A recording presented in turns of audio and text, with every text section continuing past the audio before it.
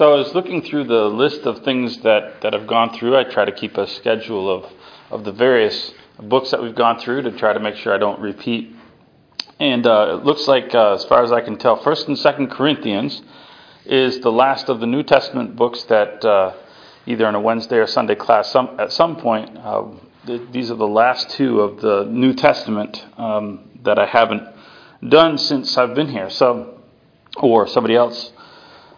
So we're going to get in that. I guess I don't know where we'll go from there. Maybe we'll start over, or I'm sure there's plenty in the Old Testament to do. We've done quite a bit in the Old Testament as well. But 1 Corinthians, and we're going to begin. I'm going to read the text. We're going to back up though and do some intro,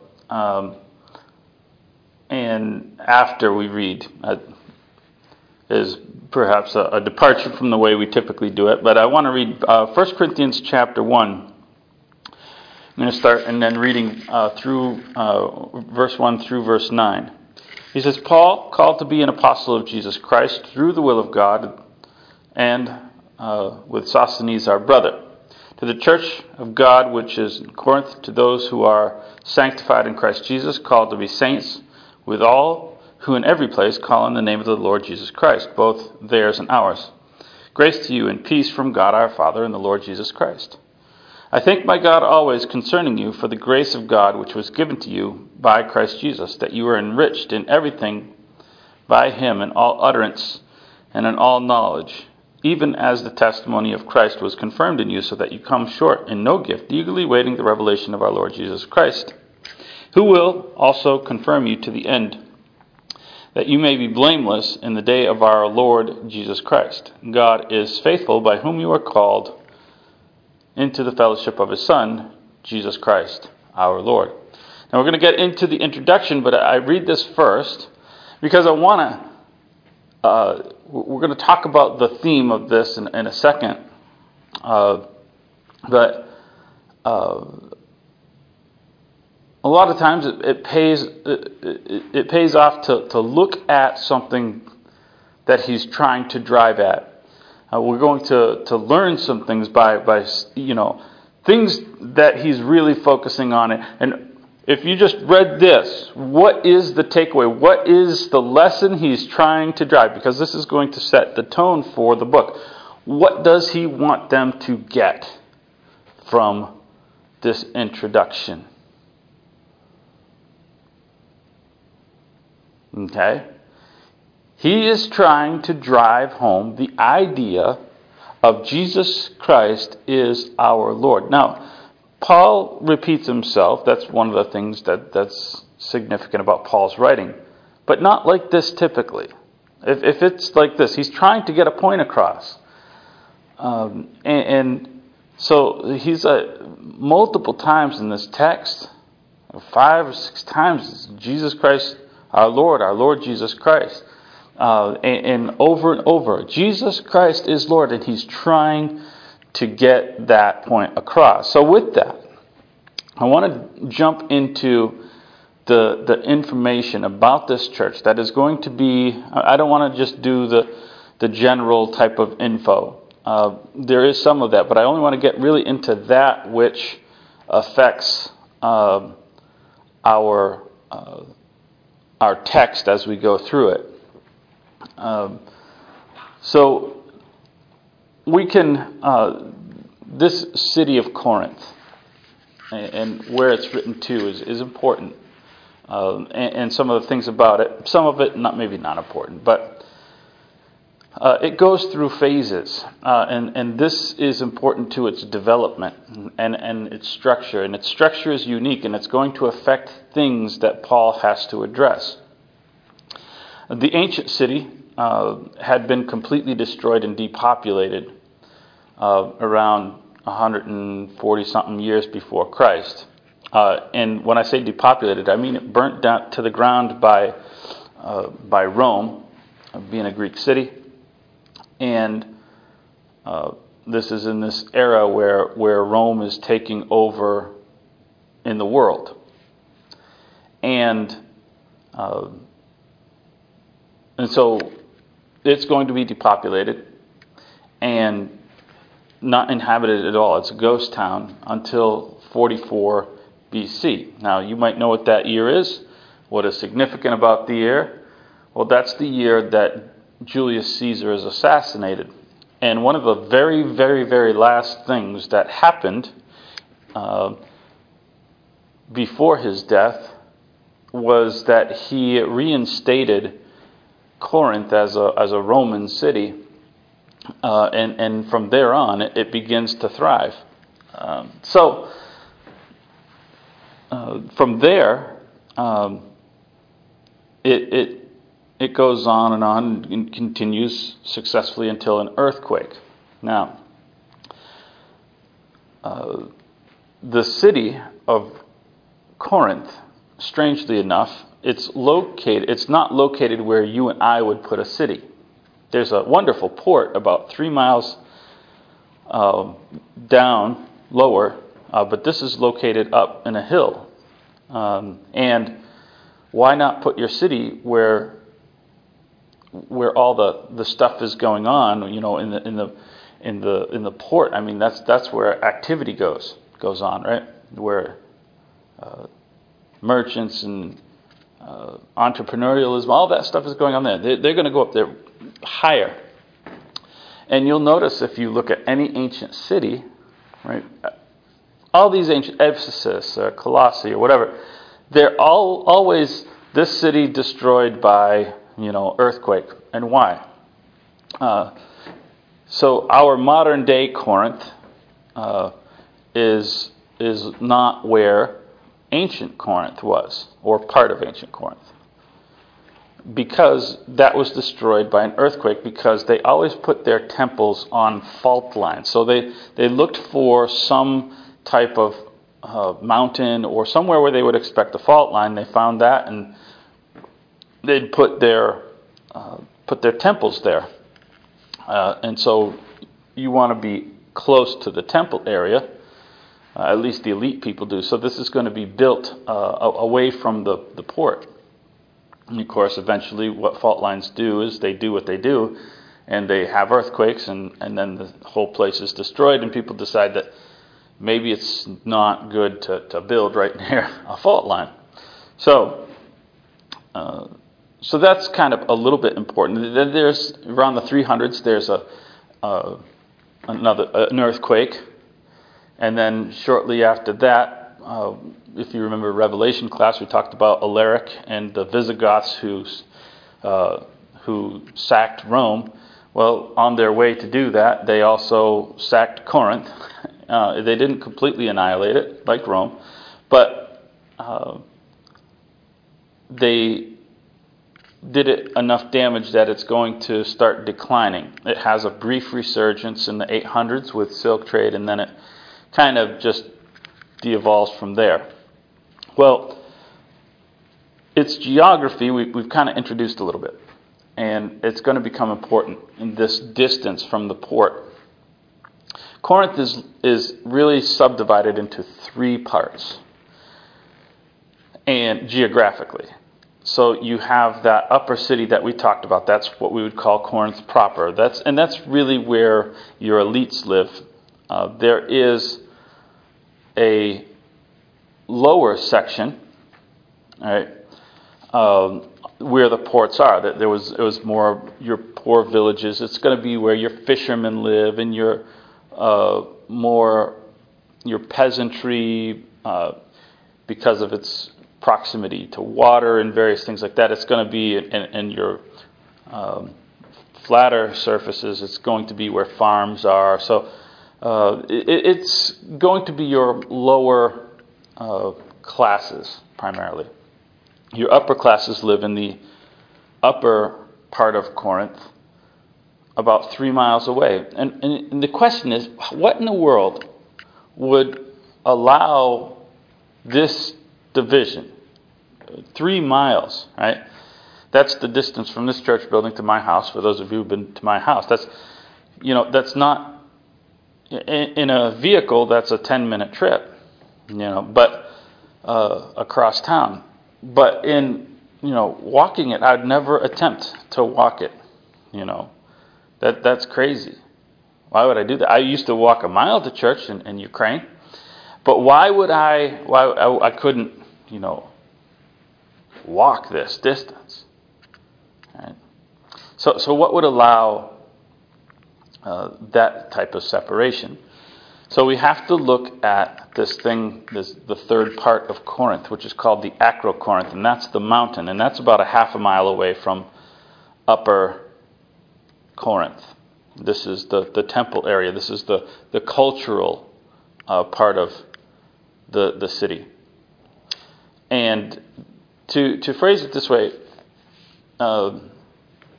it would be, Corinth was, I guess, what we would call the Las Vegas of the ancient world, or the first century world. What I mean by that is that they had a unique thing that allowed them for the elites not to have to mingle with the poor for too much. They had their own separate source of income, and that was a temple. The temple was their source of income, and their temple was to Aphrodite. Anybody know who Aphrodite is? Right? We know who Diana had a temple. Ephesians had a temple to Diana. Diana is who is she? She's the goddess of what? Very good. She's the goddess of war. Aphrodite is not that. We know her by the Roman name also Venus. When she is the goddess to what? Love? Well, not exactly. Not exactly. Right. So to put it bluntly, she's the goddess of sex. And so we should expect at this temple the activities wherein she is connected to. And that's exactly what we find. The temple had at least, it's estimated more than, but at least 1,000 prostitutes connected to this temple, of both male and female.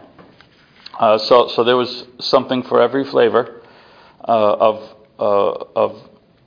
pervert, essentially. People came from all over the world to Corinth because, hey, we're going to Las Vegas. So it was said, there was an ancient proverb that Corinth is not for everyone, right? And the reason for that was because another thing that was told about it was that Corinth could, quite literally, strip you of your worldly possessions within about 48 hours of you landing there. This was a professional temple. And so, well, that's a lot like Las Vegas. You get there, you go home broke. So that's why I say it's like Las Vegas. And it just appeals to all of your base desires. And so they had this wealth in Upper, so they could pay for whatever they needed to be brought to them. They didn't need to go down and mingle with the city and the lower people. They could just stay up there and have whatever they needed. And so that brings us then to the background of the church and various things happening. Paul established this church. We can tell from the book of Acts in chapter 18. There's some details about Roman authorities that we can place from history. That this was between around 50 to 52 AD, where this church was established by Paul. He spent 18 months with this church, and there are two significant events that happen that are recorded in the Bible anyway. One is the conversion of Priscilla and Aquila, who were exiled from Rome at the time. They were Jewish. And the other is that this mission trip where Paul was, this was the decision, or kind of what went into it, where he decided that he was not going to focus on the Jewish population. This is where he says, that's it, I'm going to the Gentiles. And that happened in Corinth after, opposition. And he got tired of it. He got fed up, said, that's enough. And that kind of change in his focus of his ministry happened there.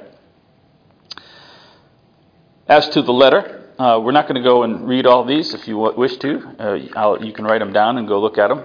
1 Corinthians 16:8 tells us, or gives us a clue that it is written from Ephesus. There is another verse that is quite interesting. That is chapter 5, verse 9, in which he refers to a previous letter that he has written to, which suggests then that what we have is 2nd and 3rd Corinthians. Now let me add to something that some people believe, and I don't, but I'll give the theory here, that actually what we have is 2nd and 4th Corinthians because of a statement made in 2nd Corinthians in which 2nd Corinthians refers to having written previously a letter of tears or something like that. And so some people think that there's some other letter written between 1 Corinthians and what we have as 2 Corinthians, that there's another one. I do not believe that. I believe 2 Corinthians, when he talks about this letter of tears, I believe he's referring to 1 Corinthians because it is literally, if you read it, it is a letter of tears. It's a letter of sad things that this church was going through. It also refers to one of the things that we're going to talk about, which is the reconciliation of a disfellowshipped brother. And that was a theme of our letter of 1 Corinthians. So we are going to refer to it as 1 Corinthians, but I believe it is 2nd and 3rd Corinthians that we have. Why that first one didn't make it into our Bible, wasn't preserved, or maybe it was redundant material, and who knows? Maybe it was just a brief little, kind of like a Philemon letter that was even small. I don't know. We have 1st, 2nd, and 3rd John, so I don't know if size has anything to do with whether a letter was considered inspired or not. But somewhere it was lost. So, or God did not consider it necessary to preserve it. So I want to talk about the theme. We often look at this letter to Corinthians as, from the perspective of all the problems in the church. And we could do that. That would be accurate. There's pretty much not too many chapters in this book that don't deal with a major problem in the church. I don't want to look at it from this perspective, however, because he's going to introduce, and we in the next section, the idea of unity. And I think every problem that he mentions can be connected to one concept, in that these are the things that influence or negatively impact our unity. Right? So I want to get into our text then. I want to ask some questions. Why? He says, I thank my God always concerning you for the grace of God which was given you by Christ Jesus. Why does he want to remind them and thank God for this? Because he continues, he's like, you're a part of this larger thing. Why remind them that they were called into the fellowship of his Son and various things? It's not Paul's church, it's Christ's church. That's a good thing to remember. Anything else jump out at you? Remember, keeping their situation in mind. He's talking about the gifts of the Holy Spirit here in large part. And he's going to get into a larger section of that. A lot of this is just kind of introduction for the entire outline of the book. I think a lot of times if you're comparing yourself, right, you look at other churches or other people, it's easy to compare yourself to people who are more successful, more whatever, and think, oh, I'm not like them. And he's reminding them, listen, you were given all these same things. God's grace is been given to you too. You aren't inferior in God's eyes because of these things. What can we guess about this church? They were discouraged. Okay, they're discouraged. What are some of the things that might, when we look at the makeup of the church, what would we naturally expect about some things?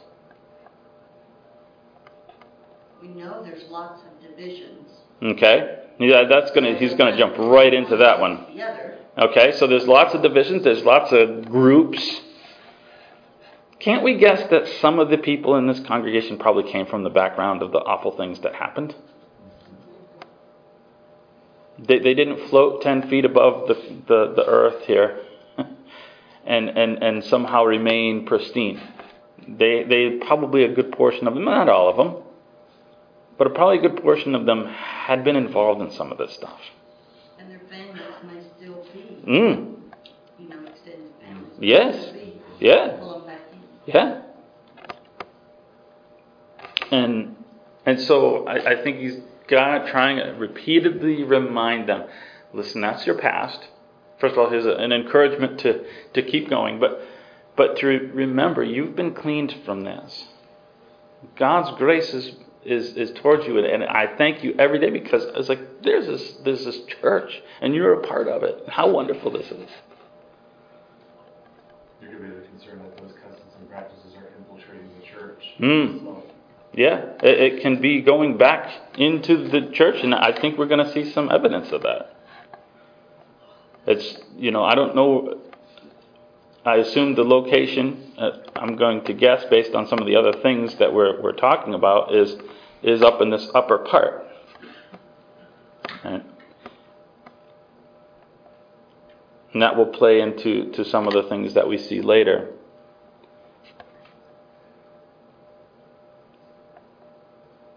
So, again, surrounded, and how easy it would be for this to come right back in. And there's motivation. Well, look.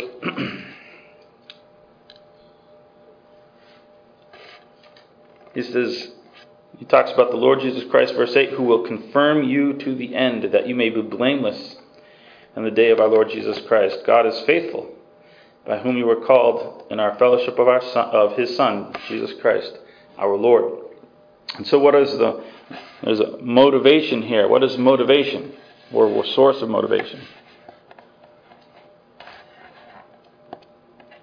What should appeal to them?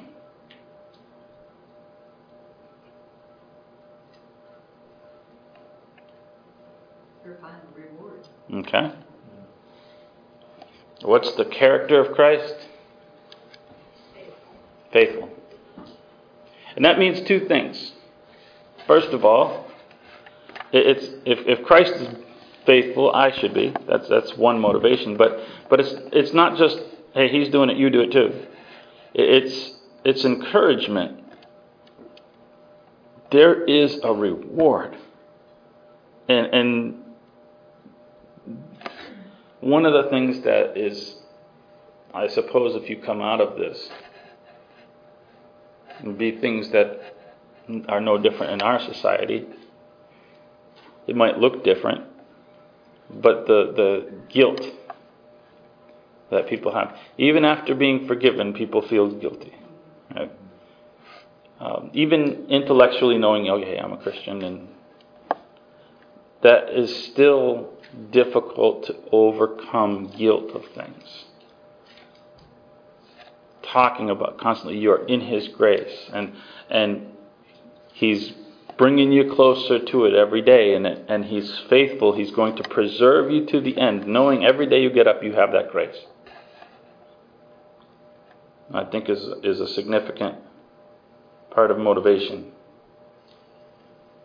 You are enriched by everything. You've got all these advantages. Right? Stay with it.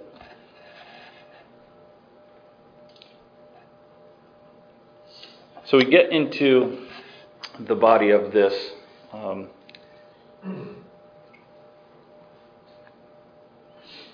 It goes from chapter 1 up through the end of chapter 4 about the specific disunity. He's going to introduce it. He's going to go through a couple of topics, and he's going to end up almost repeating himself in chapter 4 as a kind of a cap on this text. So we're not going to get too far. I don't know into this part today, but he begins at verse 10. We'll read this section, but we're not going to. Some of this is a little bit more detailed. If we get there, we get there. But through verse 17, he says, "Now I plead with you, brethren, by the name of our Lord Jesus Christ, that you all speak the same thing, that there be no divisions among you, but that you be perfectly joined together in the same mind and in the same judgment. For it has been declared to me concerning you by those of Chloe's household that there are contentions among you. And I say this, that each of you says, I'm of Paul, or I'm of Apollos, I'm of Cephas, I'm of Christ. Is Christ divided? Was Paul crucified for you? Were you baptized in the name of Paul? I thank God that I baptized none of you except Crispus and Gaius, or else someone would say, oh, I had baptized in my own name. Yes, I baptized also the house of Stephanas, and besides that I don't know whether I baptized any other. For Christ did not send me to baptize, but to preach the gospel, not with wisdom of words, or else the cross of Christ would come to no effect."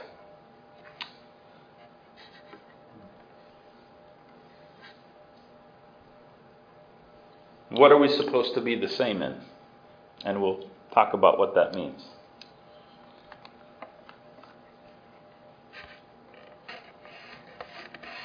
That's all God. Okay? Mind and purpose. Mind and purpose. One more thing.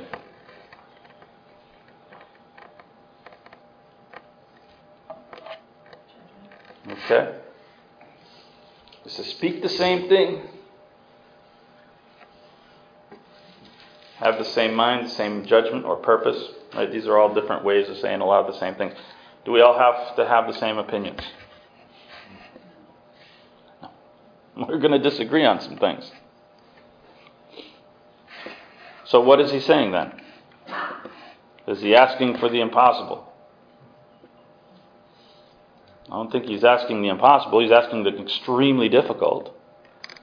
So what is he trying to achieve if it is impossible for me to have the same opinion as everybody else? What does he ask? Okay, what does that mean? Unified in that of Jesus Christ. Okay, so we begin from the basic premise that we have to begin from a common idea of God and Christ and various things like that. There's probably a lot of different ideas floating around even then. Remember that they're in the infancy of the church. They haven't been raised with the terminology and the doctrines and everything. This is all completely new to them.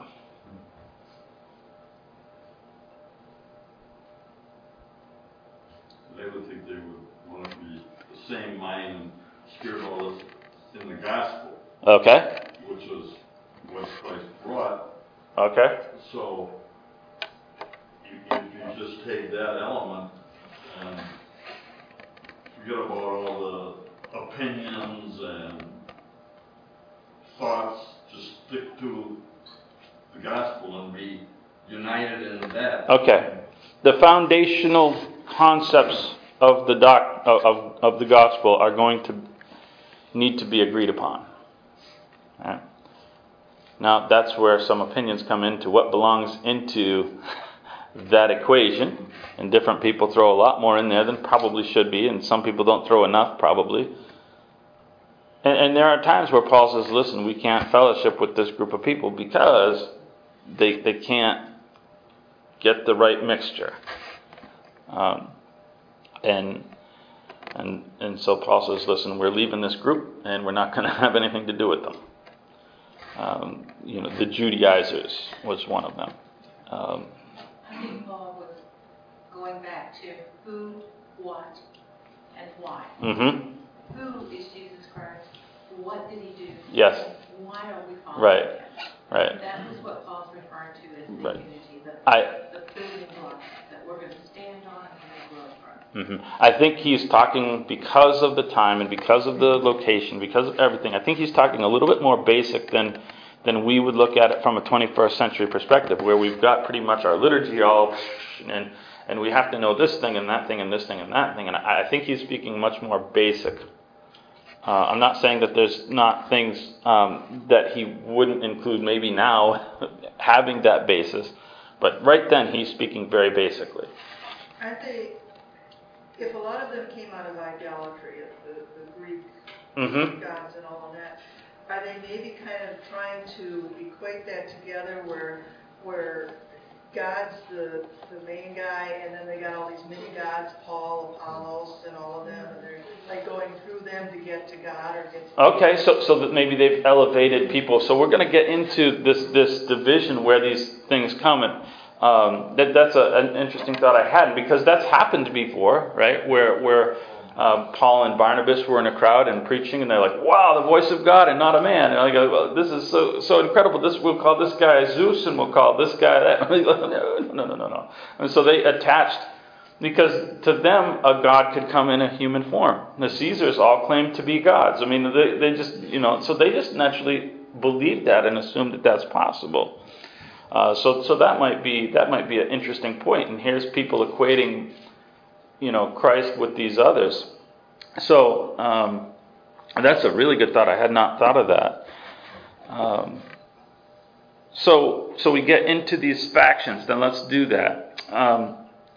What is the attraction to Apollos?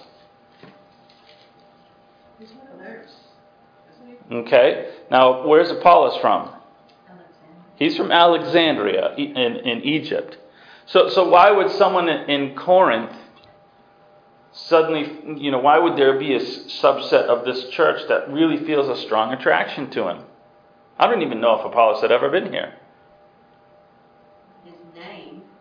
Okay. Kind of goes Oh, with the Greek. yeah. He's Greek. He's a Greek background person, right? And what do you think of when you think of Apollos? He was a great speaker. Really dynamic, educated. We talked about this education center. And there's going to be people in this church from Athens. I mean, it's 50 miles away. There's going to be people who have come here from Athens.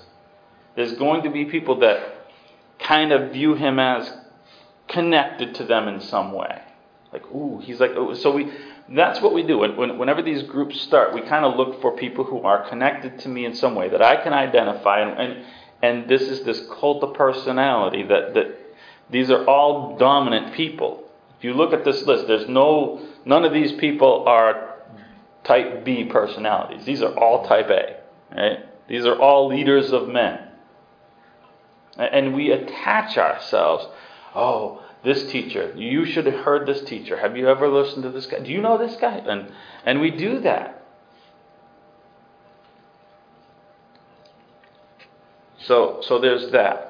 There may be some of these are even transplanted Alexandrians that started the whole thing. Oh, we heard him way back. I don't know. Well, what's the attraction to Paul? This seems obvious, but what's the attraction to Paul? He was with them for a year and a half or so. Okay. All right. There's probably people in this church. It doesn't take too long for a turnover to kind of before there's a new populace that doesn't know something. Like in Nicopolis, we've been here for 6 years, about the same time that Paul would have left. Most of the people in the church there, I don't even know. There's a lot of turnover. Some people have passed away, some people have moved, and there's like about four or five people that I remember probably. Or 4 or 5 families, I should say. But those ones that were the original, right? Not that I have a great following there. That's not what I'm trying to say. But if there's that tendency, oh, we remember Paul. We were there at the beginning. It's not about Paul. It's about me. I was one of the original. Factions are always out of pride. We're Alexandrians. We're the elite philosopher people. So they're Paul's. I'm an original. I'm look at me. I'm. So all of these things are really not about the people. It's about the pride, and we use that pride to attach to a dominant figure.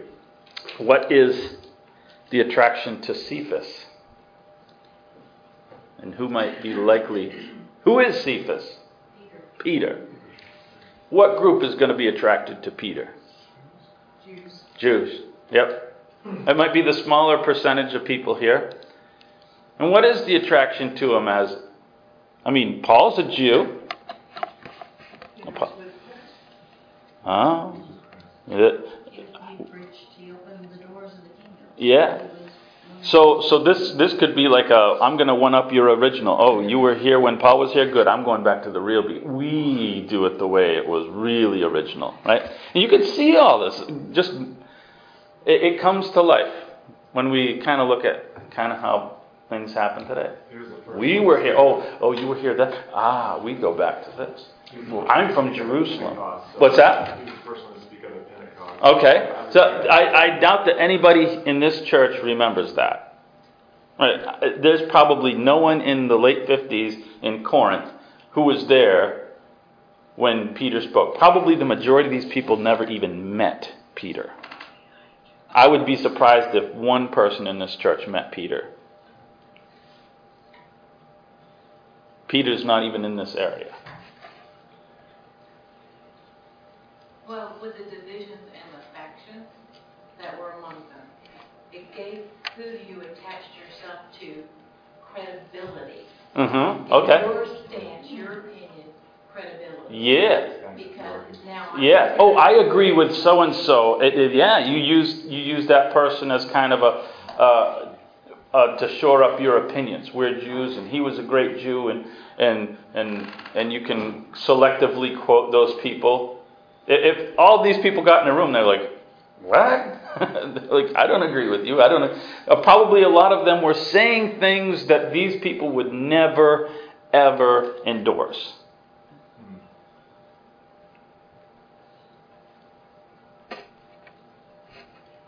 Apollos was not going to interject his Alexandrian mythology studies or whatever into his gospel. But that doesn't mean that someone wasn't going to selectively quote him as doing so.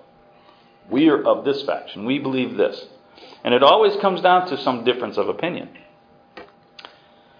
And of course, Christ. Well, I am of Christ. Well, aren't we supposed to be of Christ? So why is he criticizing them? And he is criticizing them. Because the very next statement is Christ divided? You're of Christ. You say, I'm of Christ. Is Christ divided?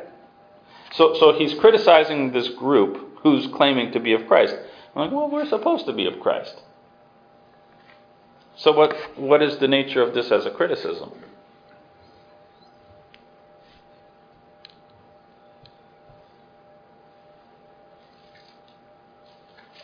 Are they maybe using that to downgrade the others for saying they're not of Oh yeah. This whole thing is a one-upsmanship. Yeah. Oh, you're of Apollos, I'm of Paul. Oh yeah, you're of Paul, I'm of Peter. Well, I can go back before Peter. I'm of Christ. And the whole thing is being used to support, like Kim said, to support the faction. If you were really of Christ, you can claim that all you want. Then there would be unity. But you're part of the problem, not a part of the solution. Right?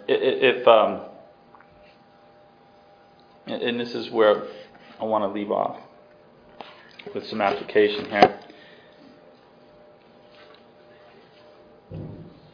Christ was not about separating and emphasizing differences. He was about purity of doctrine and various things like that. And he wasn't afraid. Paul and none of them were afraid to say, okay, we have to make this distinction.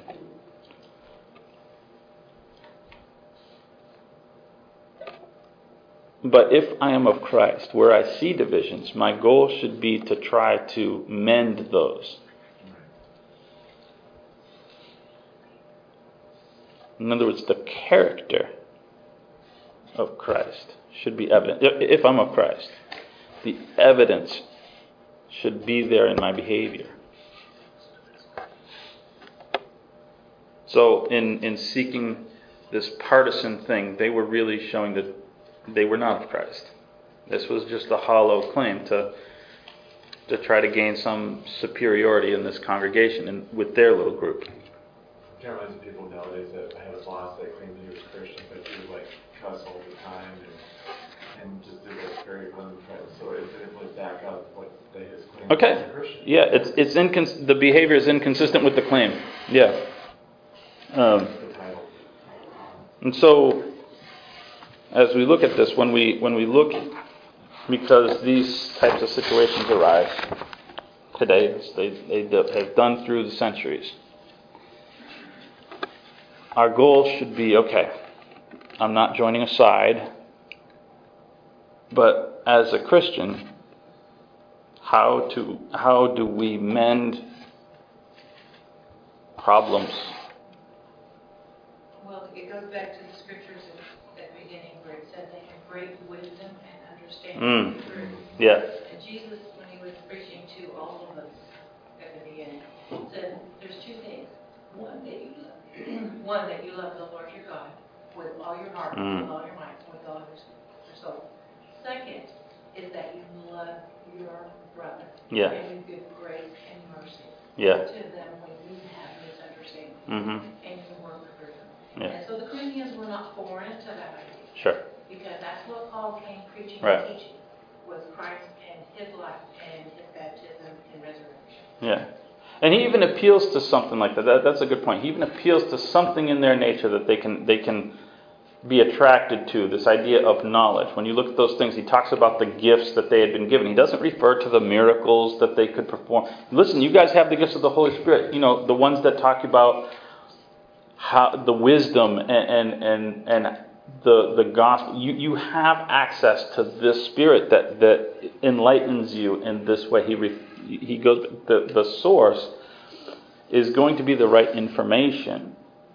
And when you have that gospel, that purity of gospel, and you can kind of come to one thing, that is going to get rid of all these divisions. It's going to be a lot better. So, anything else before we close? Okay, we're dismissed.